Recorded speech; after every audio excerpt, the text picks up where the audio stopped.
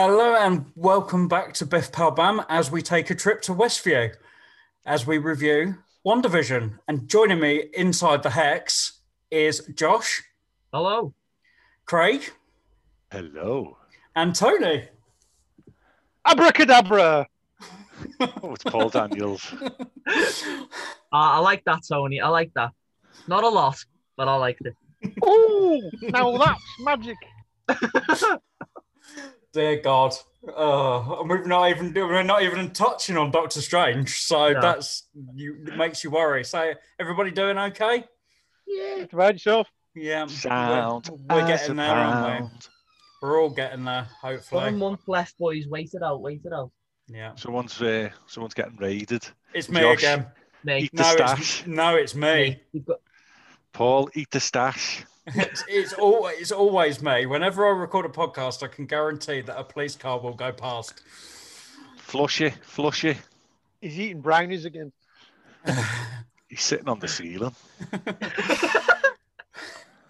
Oh, Craig, as you can tell, has lost the plot today. So, but yeah, everybody doing okay. I know one of us has had their COVID jab now.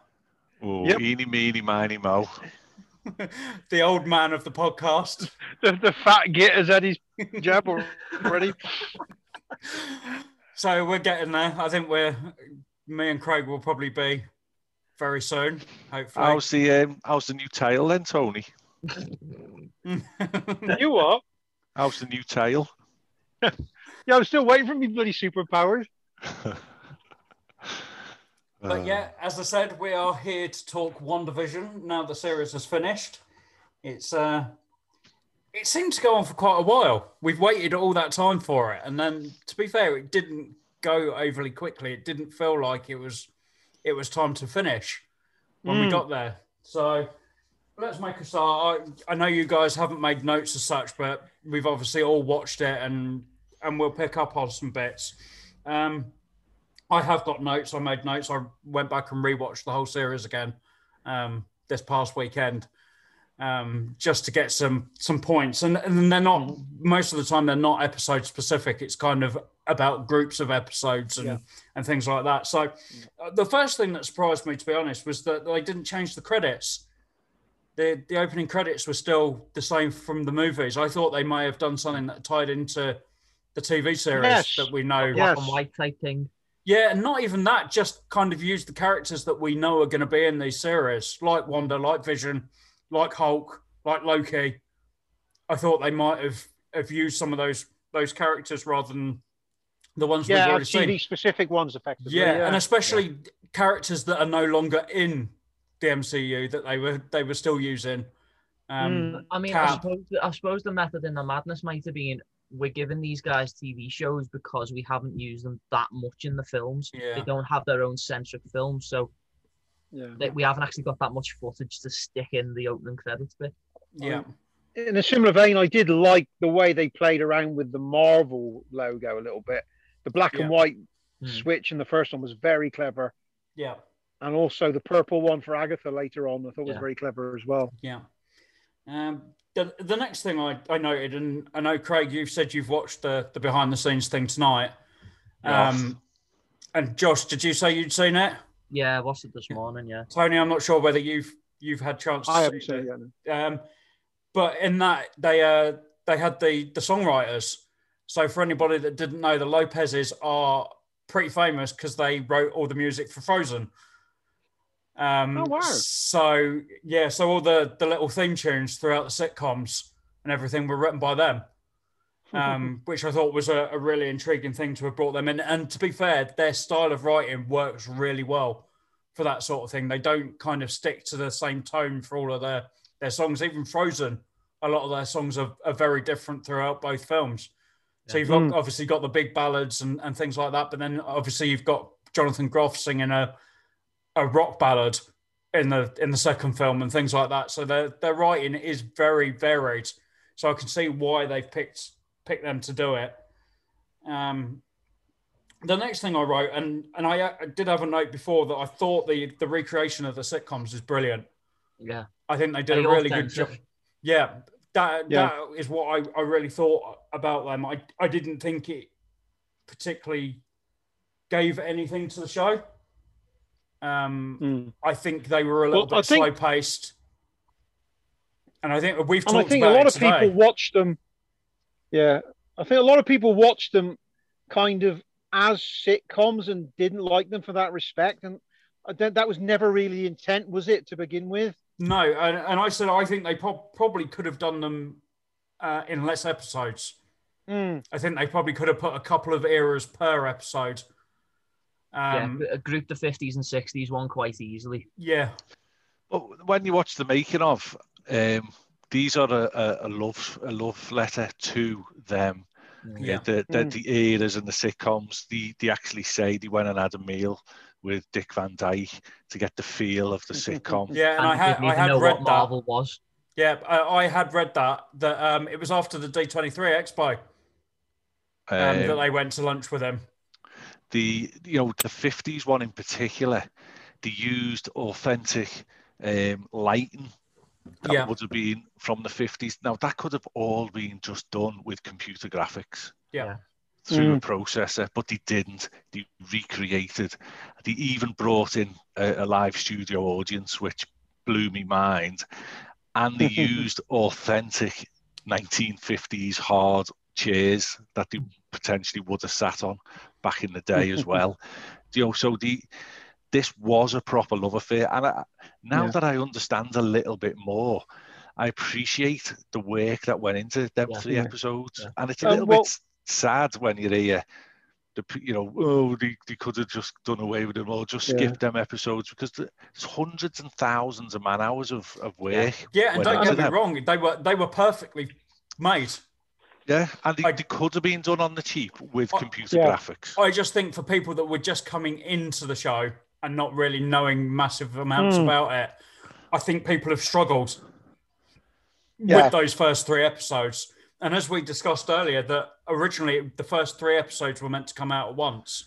Yeah. Which kind of makes sense, really, tonally. Yeah, it makes sense. But the problem is, if you think of the cliffhanger of episode 3, Monica gets shoved right back out of the hex.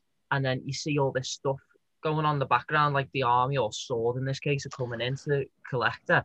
But then if you think about it, the following episode, or episodes even, are sort of a week-to-week thing of Jimmy Woo, Darcy and Monica practically just talking about what is actually going on. Yeah. So I think that might have alienated a lot of people. So I personally think what they did was quite right, only having the first 2. Yeah, and we talked about it. They didn't have a choice. Originally, they had planned for the first 3 to be done, but then when they shut down, they still had the finale to finish, and they couldn't do both jobs at once. And they turned around to Disney Plus and went, "We're only going to have 2 ready. Yeah, you're gonna have to take it." The next thing I wrote down was that the 3 leads in the early part of the series completely sell it. Yeah. Elizabeth, Paul, and Catherine are just superb. Yeah, phenomenal in those first 3. They carry this show. I mean, no disrespect to any of the other actors in it, but they carry this show. Yeah, and they have to. In that way, it's down to the actors, because you're in that one set for most of the episode. You have to have the actors that are gonna carry it. Yeah, and if they hadn't been cast right, I don't think the show would have been made in the way it is if they didn't know that they had actors like Paul and Elizabeth. Yeah. Because I think it would have just crashed and burned if they'd got the wrong people in those roles. Then I wrote down, again, on that note, I think Bettany's really underrated. Massively. And Elizabeth will get the plaudits for this show, but he's just as deserving. Yeah. Well, I mean, as I've sat there last week, the 3 of them deserve some sort of recognition either at the Emmys or next year's Globes. They need nominations, surely. Because the stuff they did across those episodes, the variety, the tone, the pathos, the comedy, they had to draw on every bit of acting talent they've got. Yeah. Especially when it's something they've not done. Yeah. Paul even says in the making of that he hasn't been on stage, he says, for 100 years. So, and it's just, you imagine he probably hasn't been, because he's had that solid career where he's not been a leading man, but he's continually worked for all those years and hasn't. Personally, the first thing I ever noticed him in, and this was even before Age of Ultron came out, and I sort of took notice and thought, that is a good actor, the Da Vinci Code. Yeah. Yes. See, I'd seen him earlier than that. I'm a sucker for it because I don't think many people like it, but actually a Jon Favreau directed film, Wimbledon, was the first thing that I remember. And A Knight's Tale. And he sells that. He sells that film. Yeah. He is basically Tim Henman in a comedy film, but he sells it so well. Yeah. Yeah, no. And he just continually keeps going in different roles as well. It's not always the same type of roles. And now at this point, we do have to have a bit of a pop at Bettany for his ridiculous comments. Working with an actor that I've always wanted to work with. I did laugh at the director disowning him though. So he's on his own there. Yeah. I mean, he might as well have just said, they hold a mirror up to me. Yeah. What a git. And it really, he dropped himself in it. It really did. Yeah. And the fact that he continued with it. It wasn't just one interview. After he'd done it the first time, he went, I'm just going to run with it. Yeah. And just say it in every single interview. So. Brilliant. I can't believe he trolled everybody. Yeah. Genius. The next thing, and this is a bit of a criticism, the ads that they put in it. I know that's part of those shows back then, but they didn't add anything. Really? I like them because they're a commentary, aren't they, on Wanda's feelings? Yeah. And that the one on the island was completely out of left field. Yeah, and that's the one. It just doesn't make sense. That's got absolutely nothing to do with what was going on. See, the thing. I will know. I don't. You watch it again. It's a reflection on their use of magic, and the fact that kid can't open it at the end. He can't use it properly, and it kills him. See, I saw it the other way around. I liked it in terms of you watch them and you think, what have these got to do with anything? Or you're thinking, oh, have they just chucked these in to sort of make references to what's gone before to try and encourage you to go and watch the movies or something? But then when you get to the episode where Wanda just explores her past and gets right up to... They're paid off then, aren't they? Yeah, that's the payoff, because I don't know if you sort of look closely enough. I might have delved a bit too deep into this, but each one of those adverts has a link to that one episode. And it's like saying, this is what we are leading up to. This is all going to get mentioned at the end. It does, but they don't really go anywhere. They're not giving anything to the story. They're just kind of harking back to what she's done previously. Yeah. Well, I think that's kind of the point, though. They're more about her emotion, aren't they? They're not plot-driven scenes. It's kind of like these are the moments that defined Wanda the Stark radio or whatever it was, a toaster at the beginning, the first episode. Yeah. This is Wanda's origin in terms of the bomb from Stark falls on the house or the apartment block. And that was the beginning of it. And then you had the Hydra soak one. And that was when she joined Hydra and touched the Mind Stone, or did she, whatever, and becomes the Scarlet Witch, technically. So I felt like each one sort of was an advert saying, this is a tease of how she became sort of section by section to exactly where she is in Westview today. Yeah, I completely understand where they're coming from. It just, for me, when you've only got a 20-minute episode as it is, it's a slight waste of time. Yeah. So I did like the fact they used this, other than the animated one, they used the same two cast members all the way through. Yeah. That was a very nice idea. Yeah. I also noted some of the great extras that they've got in the show, like Deborah Jo Rupp, obviously has got a real big background in sitcoms, mostly known for that 70s show and Friends. Yeah. Emma Caulfield, for me and Tony, we've met her on multiple occasions. Yeah. So that was nice to see her make an appearance in a big show as well. And a really nice, soft, emotional scene for her in that last episode, which is not something you see, because Emma often plays these quite hard characters and sort of sometimes evil characters. But that moment where she just breaks character effectively in the street, and she's talking about her daughter, and it really pulls at your heart. Even if she's just a bully, oh my word, no, Emma. Yeah, it was very different, and of course she'd worked with the showrunner previously, so that's where that came from, and she even admitted she didn't even audition. Wow, she just got the role. So, kind of the last note I've got on those kind of the first 3 episodes was they were quite creepy at times, and it does get creepier as well as we go further in, but. Yeah. For a sitcom situation, there were a few creepy moments. The boss choking in the first episode. Oh, that's a great scene, wasn't it? The thing is, I like that because it was quite Twilight Zone. Yeah. And they've said that there was definitely some Twilight Zone influences. See, the thing is, when those first 2 episodes came out, I said to him, because it's a kind of thing that me and my dad go and watch the Marvel films and whatever when they come out in cinema. And I said, do you want to watch this with me? She's like, okay. Now, admittedly, my dad hasn't finished watching it because we've had a lot on. And then when the boss started choking and Vision sticks his hand in his throat to pull out whatever it was, my dad started going,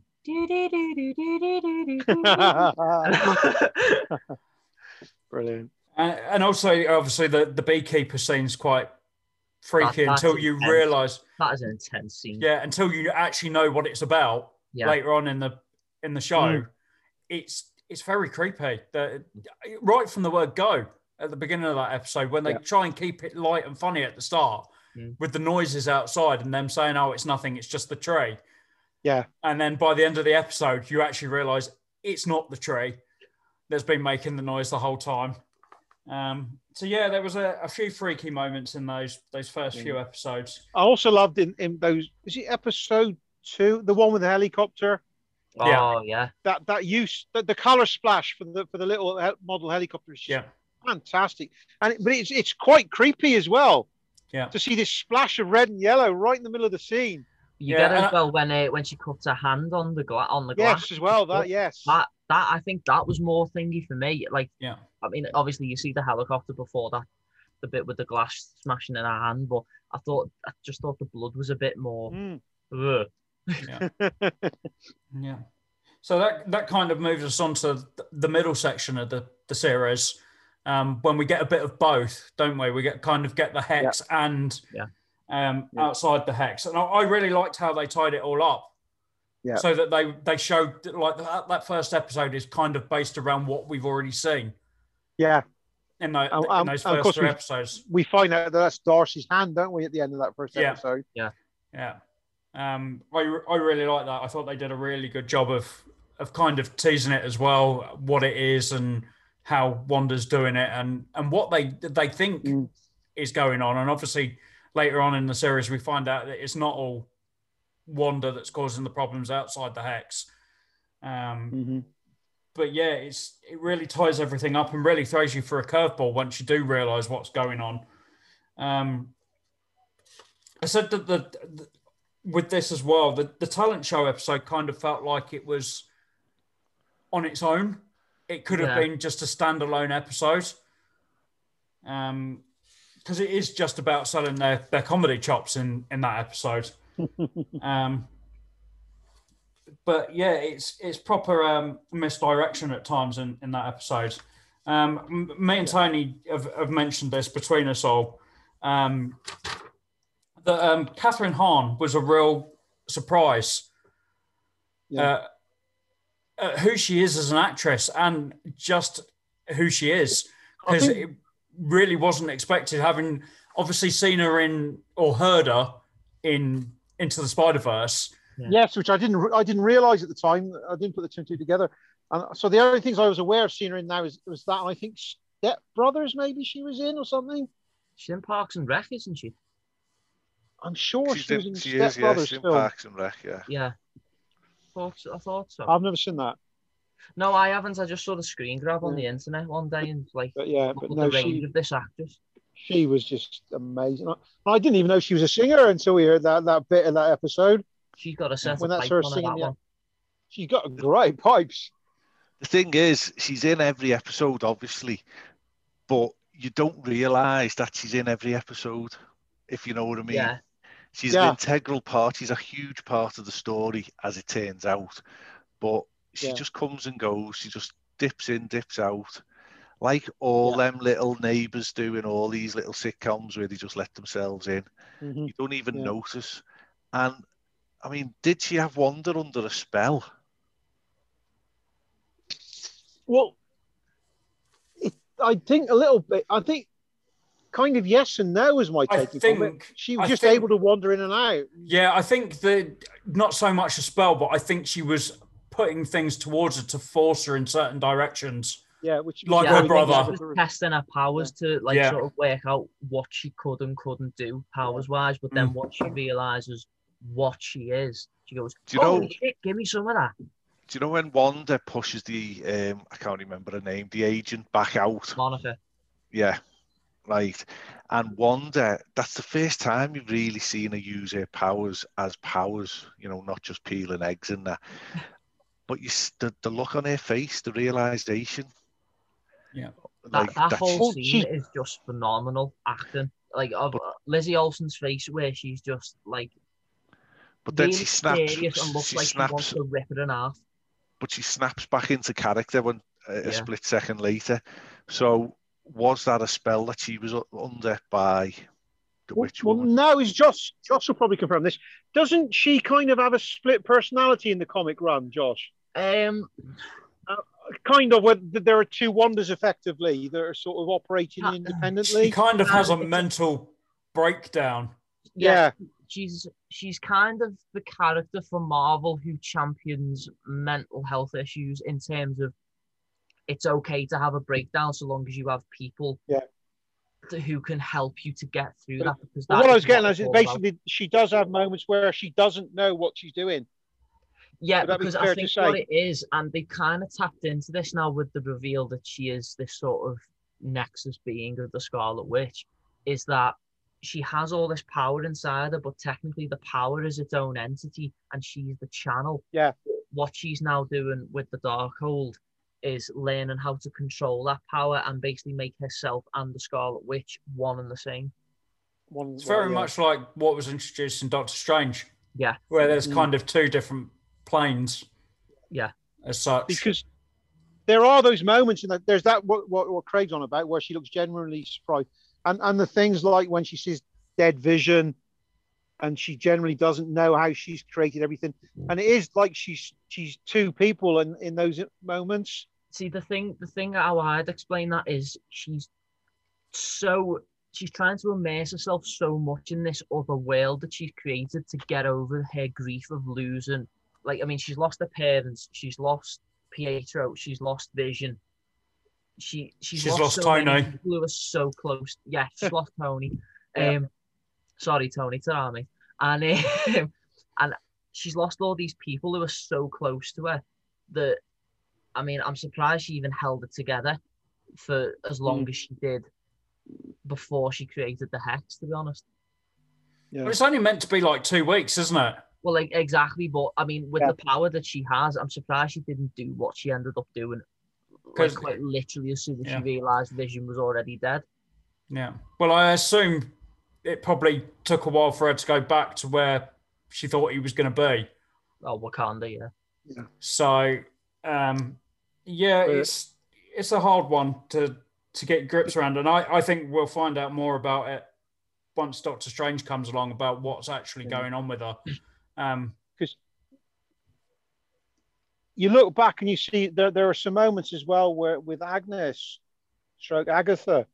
where we find out the one in the car, she clearly was knowing what's going on. Yeah. But the moment when she finds out that Wanda could technically bring people back from the dead, you think that she's pretending there, but I think that was actual genuine shock. Yeah. That's when she's discovering the extent of Wanda's potential. Yeah, see, that's the thing. I think that's what I'm saying about. I think Agatha didn't actually have it under a spell. She was sort of pushing her test her powers. So Yeah. she can go, well, I can have that for myself because I can absorb all the magic. Yeah, it was a recon. And that was the thing that's been brought up in a lot of this stuff with the behind the scenes. They've been doing a lot more interviews again this week. And apparently, because there was meant to be 10 episodes, and they cut one, and apparently that was about Agatha finding her. So she wasn't there. She actually came through the hex after it went up. And apparently it was all... She's got... One of her powers is that she can detect other magic. I think that might be a thing of all sort of magical-based entities in Marvel going forward, because, I mean, I know the Doctor Strange thing was never actually filmed, but I think that will be something of how she ties into Doctor Strange 2, that Strange will sense that she's got this big dark artifact that she's using to build her own powers up. And that's the thing that apparently that, and it's going right to the end of the series, the after credits scene.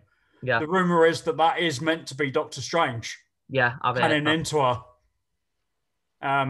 He's on another... the camera representing him. Yeah. He's on his other plane. He's gone multiverse on us like he does in the first film. And that's him finding her. I mean,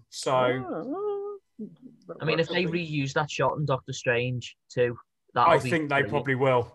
I think they'll have to, because, I mean, all the rumours where he was in the last episode, and because of the COVID malarkey, apparently he was cut from it. It just couldn't happen. Yeah. Whether he did film it, there's a chance that he did film something. Yeah. And then with the way that they've had to release episodes, and because it is a year between the end of that series and the film coming out, that they're going to add it on to the film instead. Yeah, I saw an article along those lines a couple of days ago, which suggested that one was shot, and they bumped the scene back now, probably to something of the. And I saw an interview with him yesterday, because he's got a new film that's just come out or is about to come out, and they asked him about it, and he kind of just ummed and ahed about it. Oh, I'm sorry, I know everybody was expecting me to be there, but I'm not. I'm sorry, and that was kind of it. He kind of pushed it to one side. But imagine if you are able, while they're shooting the movie, they're able to shoot a little episode to stick on the end on Disney Plus to lead into the movie, to tie up the little back bit the Marvel one shots. Yeah, bring them back. Because on a similar note, see, I think it was inevitable that we'd have all these expectations and conspiracy theories because of the fact that Feige's been telling us for so long that it's basically a setup for Multiverse of Madness. Yeah. And it kind of was, but it wasn't in the end. Yeah, it's definitely a contained story. If you take that end credit scene off, in fact, both end credit scenes off, it could completely be on its own, it's and just you wouldn't know any different. Yeah. So, do you know the first end credit scene? Yep. You go into the cinema, and she says, "Your friend wants you up there." Yeah. Is that Captain Marvel, or is that? It's Nick Fury. Yeah, Nick Fury. It's Fury, yeah. So he's living in cast space your mind now. back to the last Spider-Man film, wasn't it? Yeah. Yeah, he's on holiday in space, isn't he? Yeah. Yeah. That's a great sentence. That he's on holiday in space. So, kind of sticking with that first end credit scene, Monica. I have to be honest, I'm not a fan. Really? And I don't know whether it's because I'm not a fan of Captain Marvel. I didn't like the film. You forget the film Captain Marvel is set in the 90s. Yeah. So she's a little girl in Captain Marvel. Yeah. So that done me head in because I forgot that. No, see, I really, really like the Monica stuff and the way she gets her powers and stuff. That scene is epic. I'm lucky. I was watching that in surround sound. That bit where she breaks back through the hex, and you get like Nick Fury's voice behind your one ear, and you get a little snap of the Captain Marvel. And that scene is so well put together and so epic, I think, within the finds of that story. Whereas I find the powers superhero landing right out the gate. Yeah, that landing is fab. See, I found that all a little bit ham-fisted. Really? Yeah, that she just all of a sudden she goes through the barrier once. She comes out and she's got all her test results are negative. There's nothing on them, with kind of no explanation. There was nothing on them. It wasn't. There was nothing on them. The clear. It was. There is nothing on them. So, and that's what I mean. She went in once and came back out. She was already changing. Going through the second time to go back in. That is when it fully took effect. Yeah, that's the third time, though, isn't it? Then when she goes back in, that's her third time. Mm-hmm. She goes in it once, and then she gets thrown out of it, so that's twice. Oh, go through the barrier, yeah. That's the third time going through the barrier. It just all seemed a little bit like we're just gonna chuck everything at her now. She's in full control of her powers. I don't think she is. That's why she's going up to Fjord. No, I think we'll see her learning them a bit more in Captain Marvel 2, I suspect. Yeah, I'm sure we will, but it just seemed like all of a sudden she was this all-powerful being that was going to take hold, when there's characters that spend a whole movie doing it, and she was fully in control of it within half an hour. I don't think she was fully in control of it. Yeah, well, that's just the power set in the comics is far vaster than what we've seen. I mean, to be honest, we have hardly seen anything in the. All she did was get shot and manipulate. And she got caught, don't forget, by fake Pietro. So she wasn't all knowing either. No, just to me, it all happened too quickly. But as well, maybe that is another victim of the COVID, that some of her stuff was cut.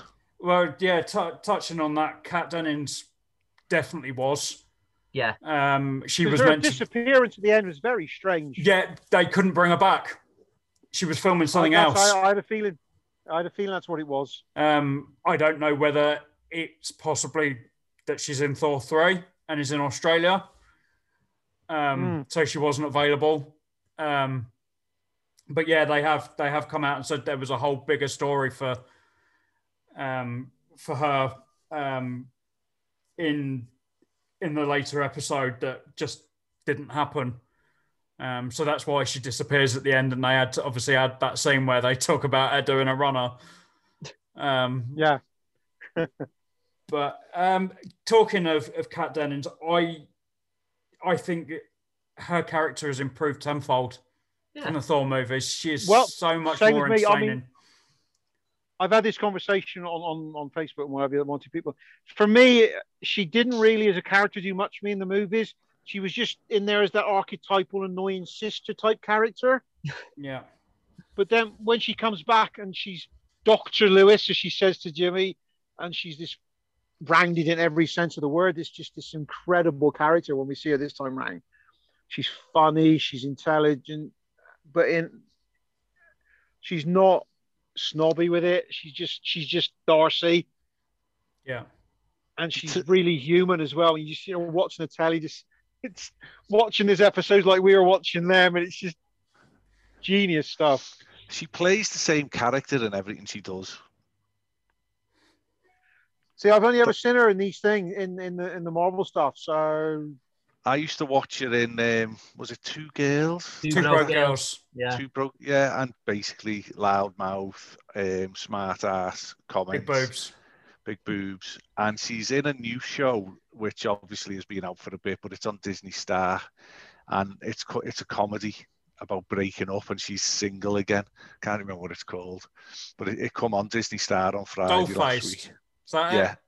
And we watched the first episode, and she's the same character again. She's lovely. She's brilliant. It's funny, but it's just the same as Two Broke Girls, basically. So she's like Dwayne Johnson, basically, plays the same character and everything. That's not a criticism. It's a good character. No. So, but no, I enjoyed her in that. Yeah, definitely. So, sticking with other characters, we have to talk about Ralph Boner. We can't avoid it. I thought we were going to talk about Agent Woo then for a minute first. Well, you talk about Agent Woo. So in the first episode, as he's when he turns up, he's going to look for a missing person, isn't he? Yeah. And I knew you was going to say this. Go on. And it's saying that it's Mr. Boner. He was going looking for Mr. Boner. I think this is another one of those ones of those sort of post-series theories now people have had, haven't they? Yes. Where it seems like but I think it was just in the end for me a bit of lazy writing back at the start. Yeah. They needed a setup to get Jimmy there, so they said we'll have a missing person, but it was never paid off. No. Yeah. And it annoyed me a bit. I know you don't have to pay everything off, but for me that was a big plot point. Yeah. Reason Jimmy was it there. half makes you think, has someone kidnapped this missing person? Wanda's gone to rescue them or something, and this is how she's turned this place into a sitcom world. So I think people are now trying to shove Boner into that position, basically. I think there's a few of those as well, isn't there? Obviously, the engineer. Everybody thought that was something. It wasn't. The man on the hill. No, nothing. Yeah. There were so many of those threads that just didn't go anywhere. Yeah. And that, for me, is my big bone of contention, is that they set these points up and then they don't go anywhere. Yeah, because they made them seem like big points. Yeah. As opposed to just throwaway lines of dialogue. Yeah. We'll just go in full circle back to Ralph Boner. There's, I mean, I will admit this is a theory that's going around the internet, so it could be an absolute crock of shite. But there is a theory that does Agatha give Ralph the Pietro powers, or does Pietro have a latent mutant ability or X gene that Agatha has exploited to give him the super speed to manipulate Wanda? I took it in the end as neither, and it was just a quirk of the hex that she was able to make. To be fair, I took it that way, but I really like that theory. It was just a magic necklace, wasn't it? Well, yeah, I thought that's what that was, but if you think about it, maybe that was like an enchanted item that she was using to control him. Yeah, it just ended up a bit of a wet fart. If I'm honest. Yeah. Because all the theories of opening the multiverse and it's brought in the X-Men by this one movement, it hasn't. No. Well, I think basically I read one piece. I think yesterday, was it the director said that in the end they cast him to try and put us in the same sort of mind frame as Wanda. Of this person doesn't really fit. Yeah, I mean, I get why they've done that, but the problem with doing that is you're casting a fan favorite actor in a role of a fan favorite X-Men character. Fox have just signed a deal with Marvel to give them the Fantastic Four and the X-Men. You do that and do not pay it off with at least a hint of X-Men or something, then that's basically giving a big middle finger to the fans. Where was Wolverine in a bar telling them to fuck off? Exactly. So I'm with Paul on that. I've scribbled down. I got one or two pluses and minuses, and Easter egg stroke plot threads setups are in my minuses column because the size of some of them seem to be leading to much bigger stuff. It may get paid off in movies later on, but it's a dangerous line to walk creatively, I think. I completely agree with that. Also, the other thing about Ralph Boner, why was he such a dude? It just didn't fit with the character of Quicksilver at all for me. He's not like that in the X-Men. No. Aaron Taylor Johnson's version wasn't like that. No. So why all of a sudden Johnson was a goth? Yeah. Why all of a sudden did they decide almost to like an American Horror Story character, wasn't it? Yeah. And when you see interviews with him, that is him. And it's like he wasn't even acting, like he's just come in and I'm just going to play around as myself for a couple of days. Real shame. It was a letdown for me. So, again, sticking with characters, get onto the boys now, the two sons. It really does seem like the catalyst for the future of the MCU is these younger characters. Yeah. They're setting them up left, right, and centre now. The young Avengers are coming. Yeah. It's happening because you've got Miss Marvel. Obviously, we've heard the rumors of Miles, a live action Miles coming into the MCU, Miles Morales. And Miss Marvel is rumored to be in the second Captain Marvel, isn't she? As well? No, she is. She is. They've confirmed that. Yeah. They have confirmed it now. Yeah. They've apparently got America Chavez. Yeah, she's in Doctor Strange too. Kate Bishop, Hawkeye. They're all coming. The Young Cassie Avengers, Lang. it's happening. Yeah. So, because they've cast a new Cassie Lang, haven't they, for Ant-Man 3? Yeah. Is this going to be a spin-off TV series, or is this going to be another film? I think it's going to be their next Avengers film. Yeah. That doesn't feel financially excitement, and creatively. It kind of makes sense for Disney Marvel as well, because at some point these older actors are going to walk away again. Yeah. Well, so they think about it this way: did you ever see Young Justice? No, I've seen bits of it.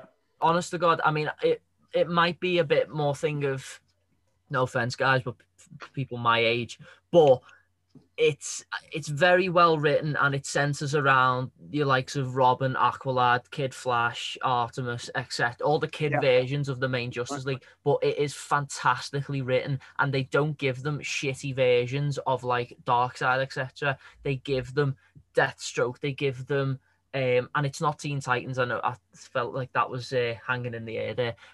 But they give them like Vandal Savage, proper Injustice League to fight everything. It's brilliant, and I think that's what Marvel are going to try and do. Well, that'll be the key. The Young Avengers proper villains to give them a movie. Yeah, definitely. I'm in the camp of I'm not that bothered about a Young Avengers team. I know why they're doing it. They've got to get them done quick, though, haven't they? Because if they're using the same actors, all kids grow. Look at Little Ant and Dec. Where are they now?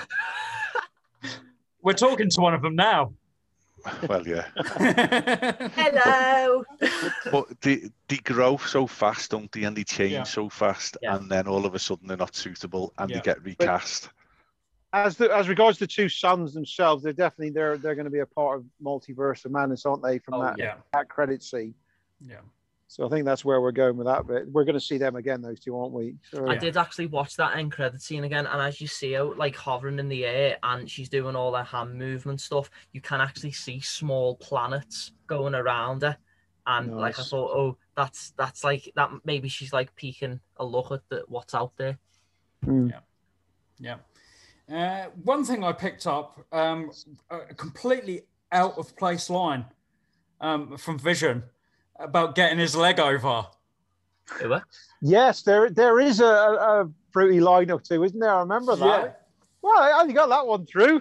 Yeah, I was like, since when has Vision talked like that before? I was like, all right, here we go. Not that vibranium penis. Well, as we all know, Joss Whedon wanted to give him a penis in the first film, so. Oh no! Which seems very, very wrong in this day and age now with what's gone on. Well, we're not touching that one. Literally. Yeah. I also still hate him being called the Viz.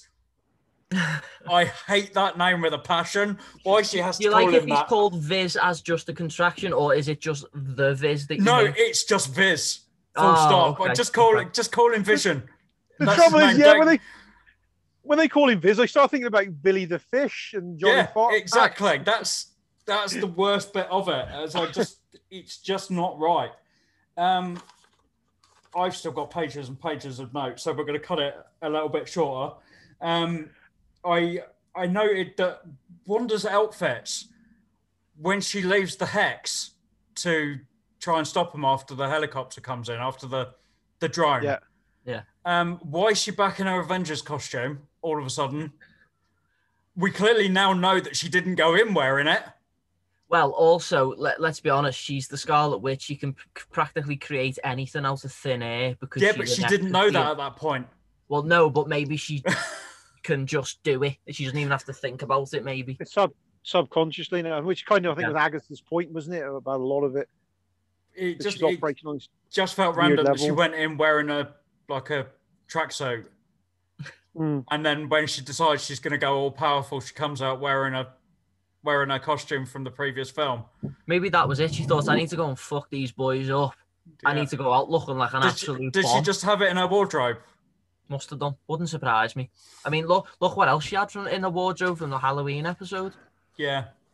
But then you got to imagine that they probably made them. Yeah. So, another note on Bethany, when he realizes what she's done. Yeah. It's really heartbreaking. Yeah. It is. He really loses it. I had the that scene where he walks over the credits was phenomenal. Yeah. Well, something kind of took away the moment from me with that. You know the bit when he sort of rises up to kind of like confront her, and then she does it as well. As you watch him rise up, the CGI gets a bit shoddy, and like his headpieces start moving off his face. If you watch it quite carefully, and it kind of ruined it for me.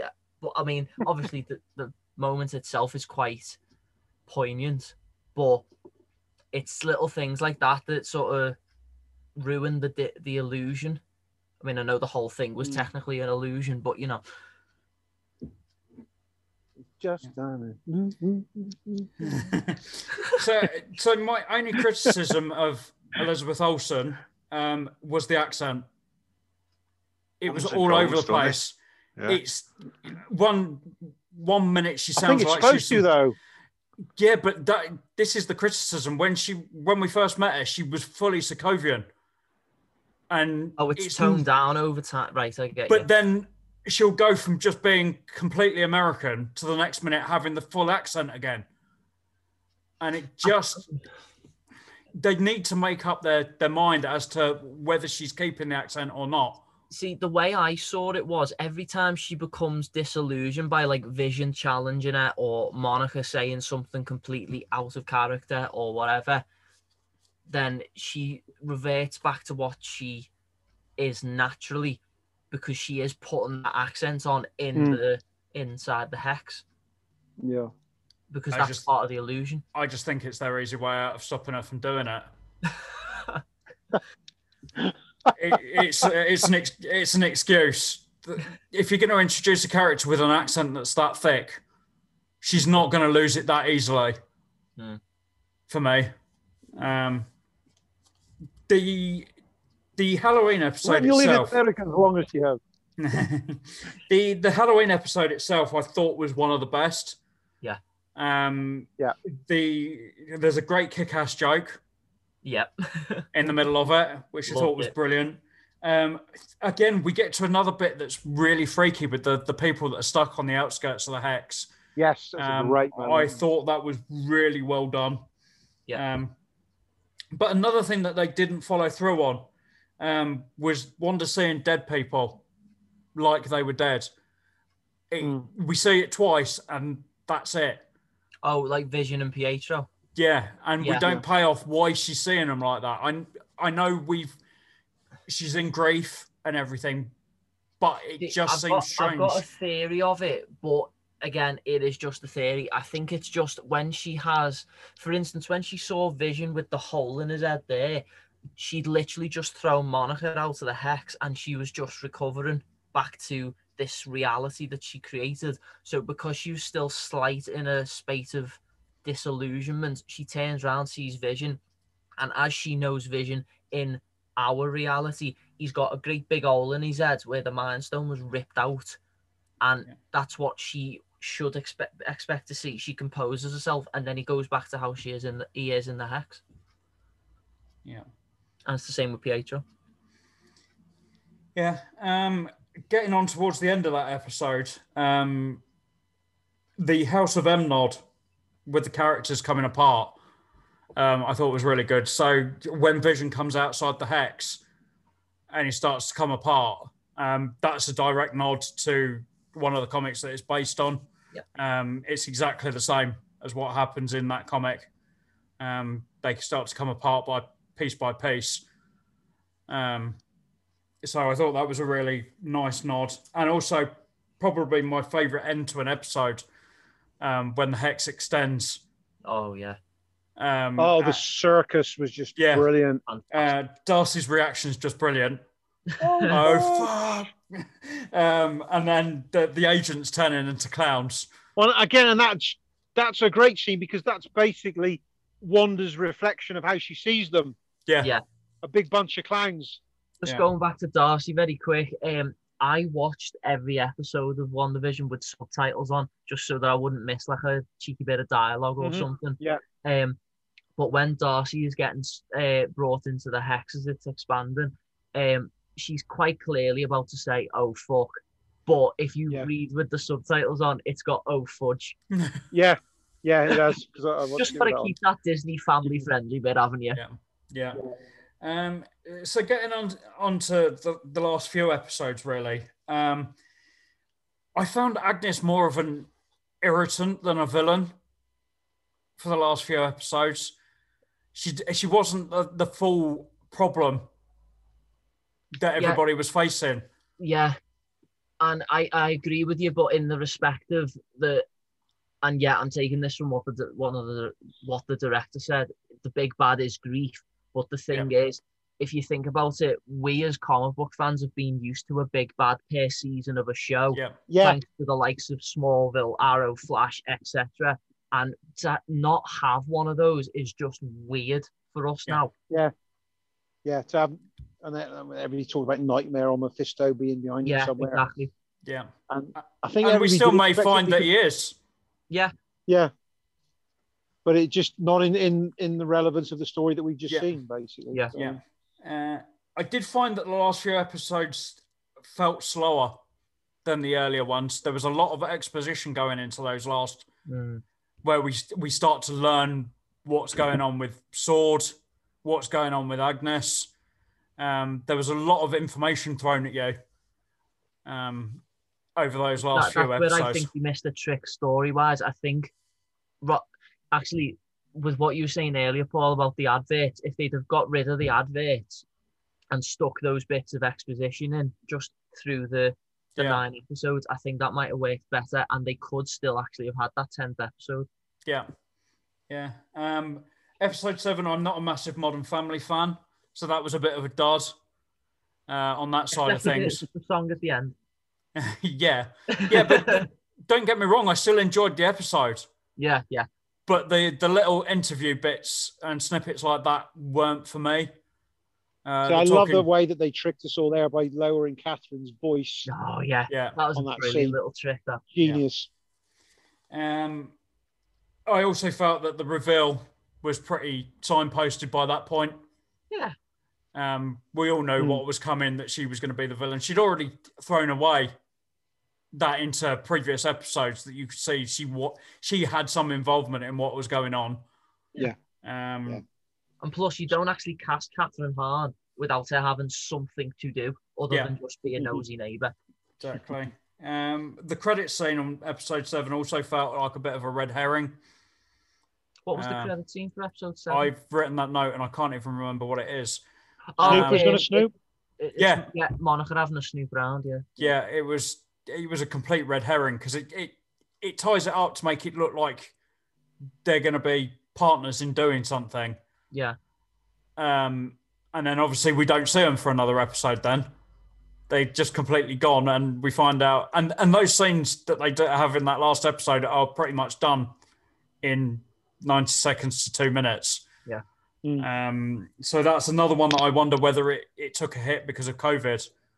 That there might have been more to that story that we didn't see. And how the hell did he actually overpower her off screen? Yeah. To get her into that house. Exactly.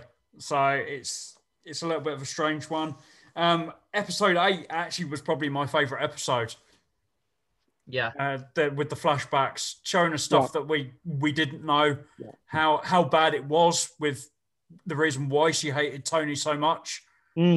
I thought that was brilliant that they showed us that, and then we get the full reveal of what Sword actually are. Bastard. Yeah. And also before that little moment where we see all the references to all the episodes. Yeah. In the video collection, the DVD collection. Yeah. I thought it was a really well put together episode, and what you come to expect from Marvel, in my opinion, that felt like probably the most Marvel episode of the whole series. Though I still want to know what the difference is between strike and sword, because of shield and sword. It's hard to tell, isn't it? In terms because they're pretty much exactly the same at this point. Yeah.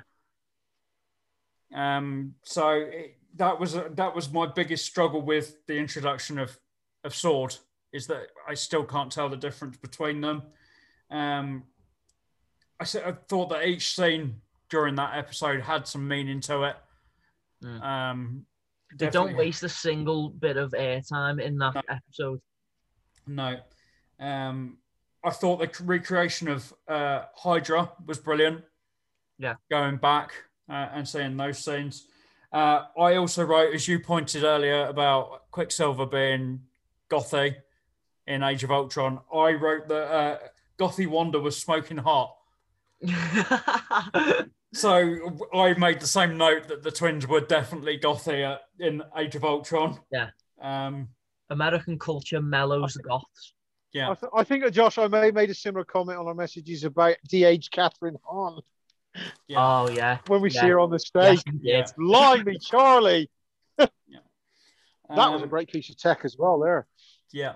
I wrote the Bettany is superb in the Avengers campus scene. As we've said all along, that he's been brilliant throughout, but I think that really sold it for me. At that point, I thought he was brilliant. Didn't he come up with that line or part of it? I think so. Yeah. Yeah. The one thing I said that Elizabeth needs to ditch the wigs. I thought they were dreadful at times. The hair, the colour.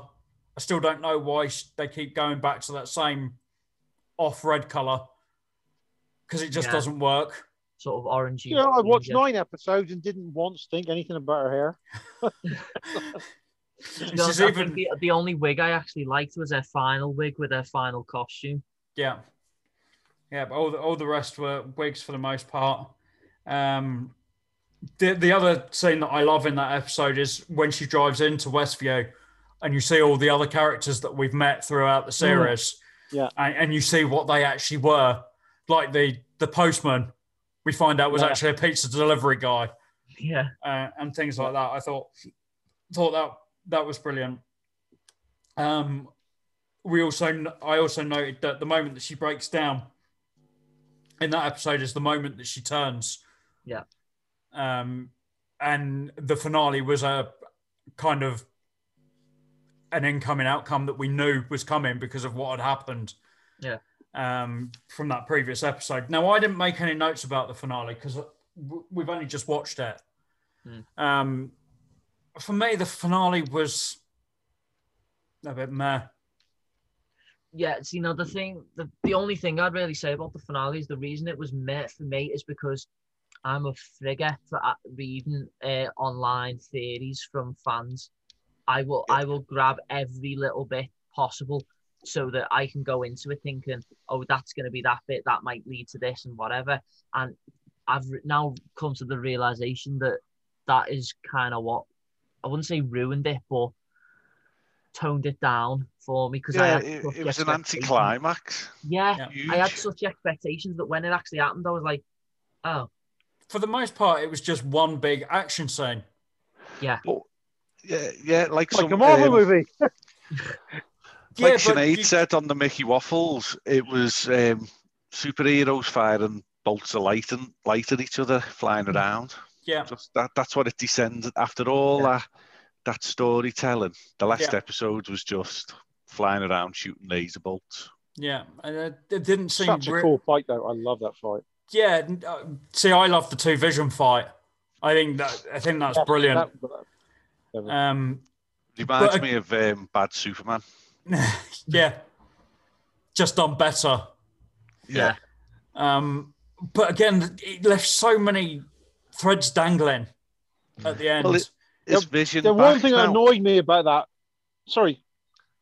Is Vision back? Yeah, somewhere. Yeah. We just don't know where. It's like Trigger's brush, isn't it? Yeah. Only you could bring in a film. He's had 7 heads and five sticks. Oh, yeah, God. You know, it was the original body, wasn't it? Put back together. Yeah. And the memories were in there. hidden, and he unlocked everything. And off he flies to discover himself, so he's going drinking, smoking a bit of pot, doing a bit of goosing. Nice. So at what point... did annoy me in that finale was the way they ended up treating Hayward. He seemed like he was going to be this really interesting character through most of the show.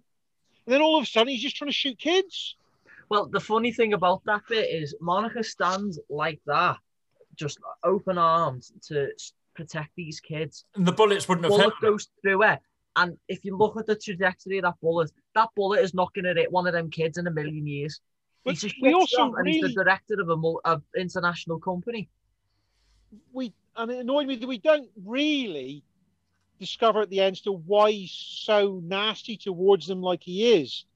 You still technically don't. No, as I say at the end.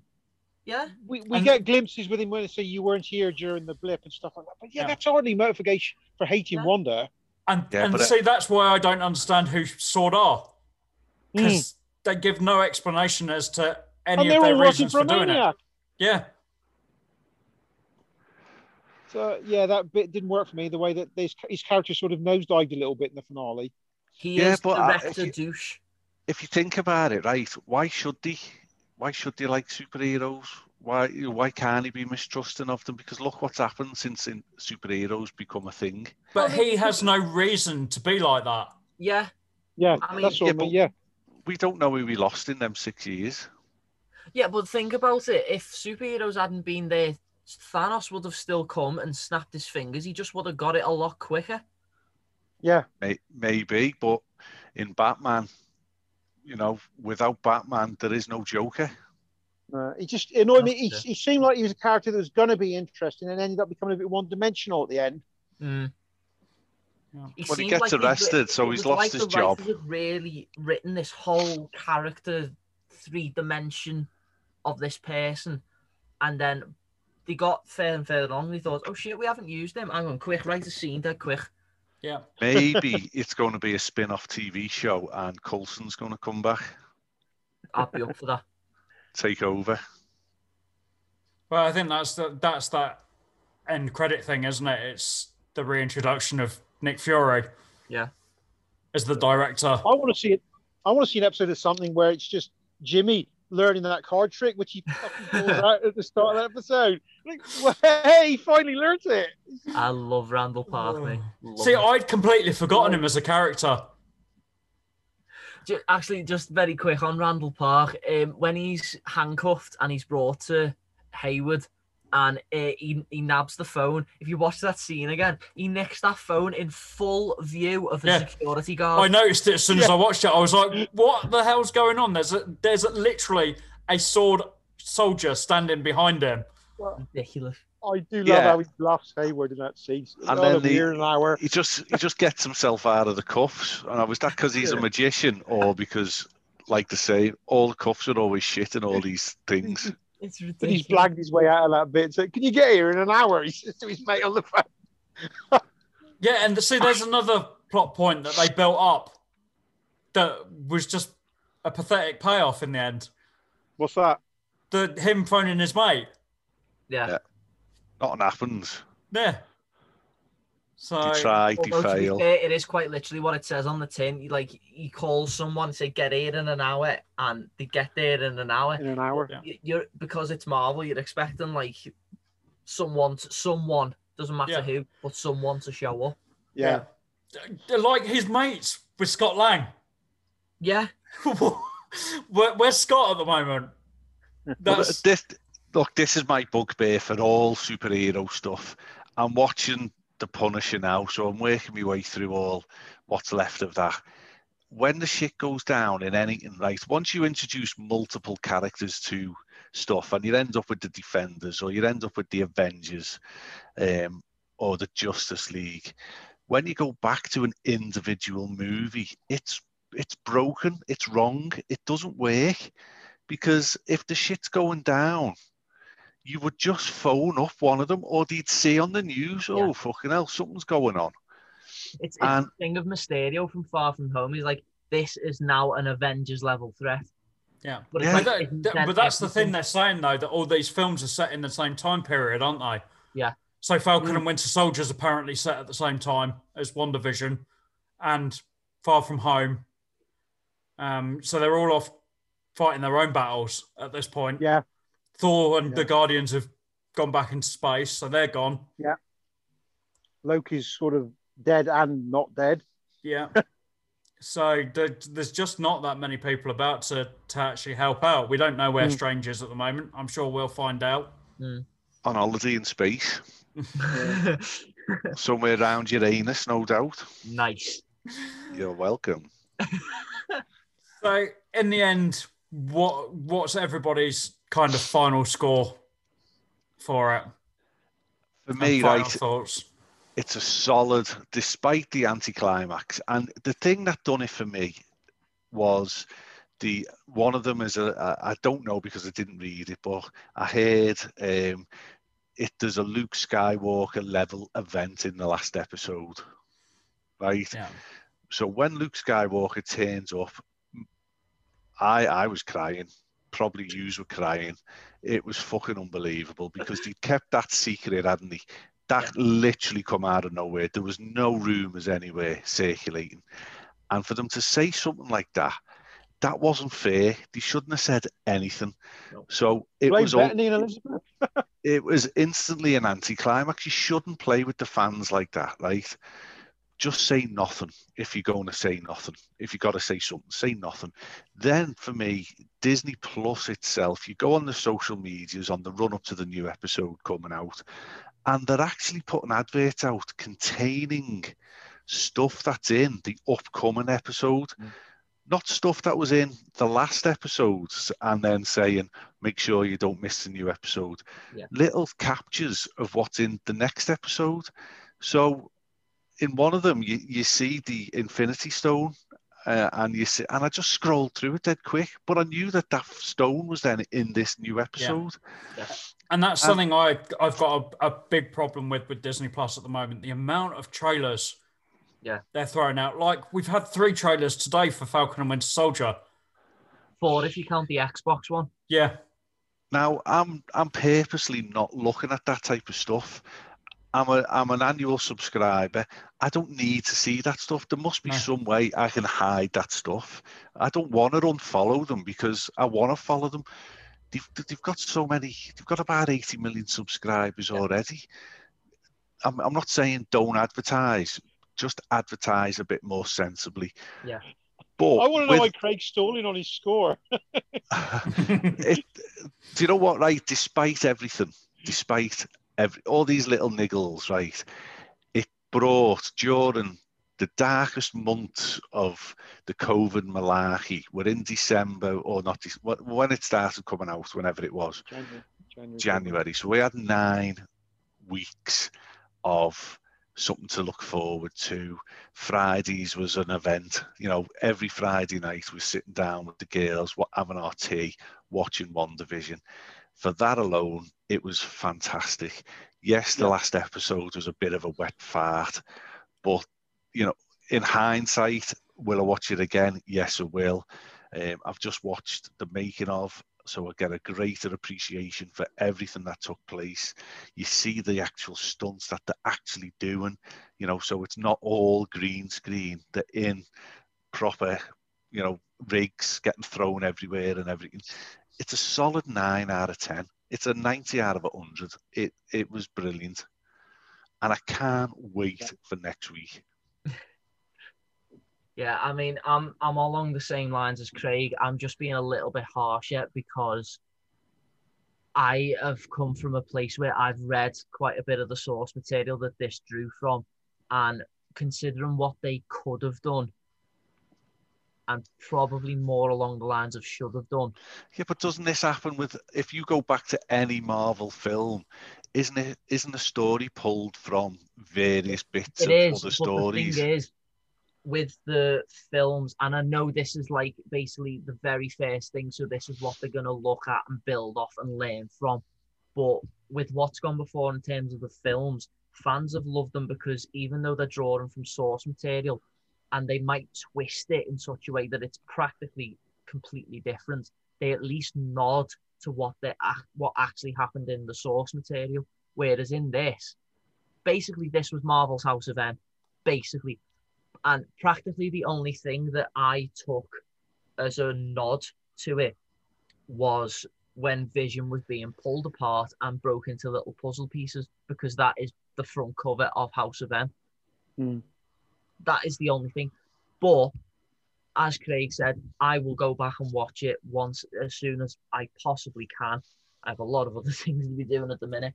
And I will also watch it with a great appreciation because I know what's coming and I can pick out things that I didn't see before and all that. But because I'm being a little bit harsh nowadays, I am growing into the critic that I hope to one day be. I'm going to go for an 80 out of 100 and an 8 out of 10. Not much of a difference, but... Tony? Yeah, very much same thing as everybody else. So as you said, we've discussed my niggles, though. There's some of those little setups that weren't paid off, which they seem to make into bigger plot points than they really were. Grated with me a little bit. Treatment of one or two of the characters, like Hayward, became a bit one-dimensional. But on the plus side, the three central performances were brilliant. Catherine and Elizabeth and Paul were fantastic. Great support characters. There's some great comedy in there, some great pathos. And in the end, we were all expecting it to be this big, massive story. And it wasn't. It was a personal story. It was about grief. And it was a story we could all relate to. And the fact that it turned out to be a small story was probably better in its favor in the end. And for me, I really enjoyed it. I'll watch it again at some point, possibly maybe in the run-up to the next Strange movie. And I'm going to go for probably 89 out of 100. Boom. Fair play. So for me, yeah, I agree with Tony. The little niggles were probably the lack of, or the more the dangling in front of us and then not following through on them. Nobody wants to follow through, I suppose, but Tony. yeah, that was my main bugbear. The sitcom stuff was fantastically made. Just felt a tad like it could have been a little bit more pushed together. Maybe took a little bit longer than it should have done. But overall, it might not be Marvel's best, but for the most point, Marvel's better than pretty much everything else. Yeah. So for me, I'm going to go with an 83 out of 100. Ooh. Josh's is the worst score. Josh? I'm getting harsh in my old age, boys. You're fired. Last 30th on a 4 scores over 80 is not bad, though, really. Oh, Yeah. no, definitely not. Especially first series off the bat. Yeah, exactly. So that's it for WandaVision, at least for now. We don't know whether we'll see it again at any point. There has been talk that possibly we might get a season 2 further down the line. But for now, it's a long way off. We've obviously got Doctor Strange Multiverse of Madness to come and the reintroduction. That's my final thought, really. Yeah. Is that it has really got me psyched up for both Spider-Man and what potentially we might be getting in the way of a feel from it. Yeah. And Doctor Strange. I cannot wait to see what's going to play off in those two films now. Yeah, and we've got to wait to see where the introduction of the Vision comes. No confirmation at the moment where we're going to see him, but I'm sure we'll see him at some point. He's out in the universe somewhere. But as we've mentioned, we aren't going to be gone for long, as Falcon and Winter Soldier begins in just a week's time. And we will be back every week from now on. For each episode, we're going to do a review. Craig, I know you might not be around every week. Yeah, I'll be in and out. Because of your shift work, but the three of us will be here, hopefully recording on a Sunday evening to give us some time to digest each episode, get to enjoy the first watch and then possibly a second watch to pick our thoughts from it. And hopefully we'll be out on your podcast app of choice on a Monday morning. For those of you that are going to work still at the moment, it'll be there for your commute. And if not, well, it will still be there no matter what. So not getting rid of us. Yeah. So we'll be back every week. I think we've got, is it 6 episodes? Falcon and Winter Soldier. Is it? Yeah. So we'll be around for 6 weeks, and then hopefully by the time that comes to an end, we'll be able to see Black Widow. Yeah, and then you know what? I've only after watched that will be Loki and Forward. Yeah, I've only watched Age of Ultron once. Oh, wow! Right. Such an underrated Avengers film. It is the worst of the bunch, but it's so underrated. I'm sorry. Maybe at some point later down the line we deep dive it. Oh yeah. Because there's more meat on them bones now. Definitely. Yeah, definitely. So thank you, boys, for joining me once more. No probs. No problem. I'm not sure who'll be hosting the next episode. Though we're just looking at Craig because he's doing weird things on camera. Just thought I'd tell everybody. Craig. You've put me off my tea now. Let's just say he was impersonating Kiss. But yeah, we'll be back next week. I'm not sure whether it'll be Tony or Josh that's hosting, or Craig if he's around. I know your shifts are a little bit dodgy. Shaking his head and yawning at the same time. We're used to that. So yeah, we'll be back in just a week's time with the review of the first episode of Falcon and Winter Soldier. Thank you, boys, and we'll see you next week. Stay safe, everyone. Suckers. This podcast is part of the After Dark Podcast Network.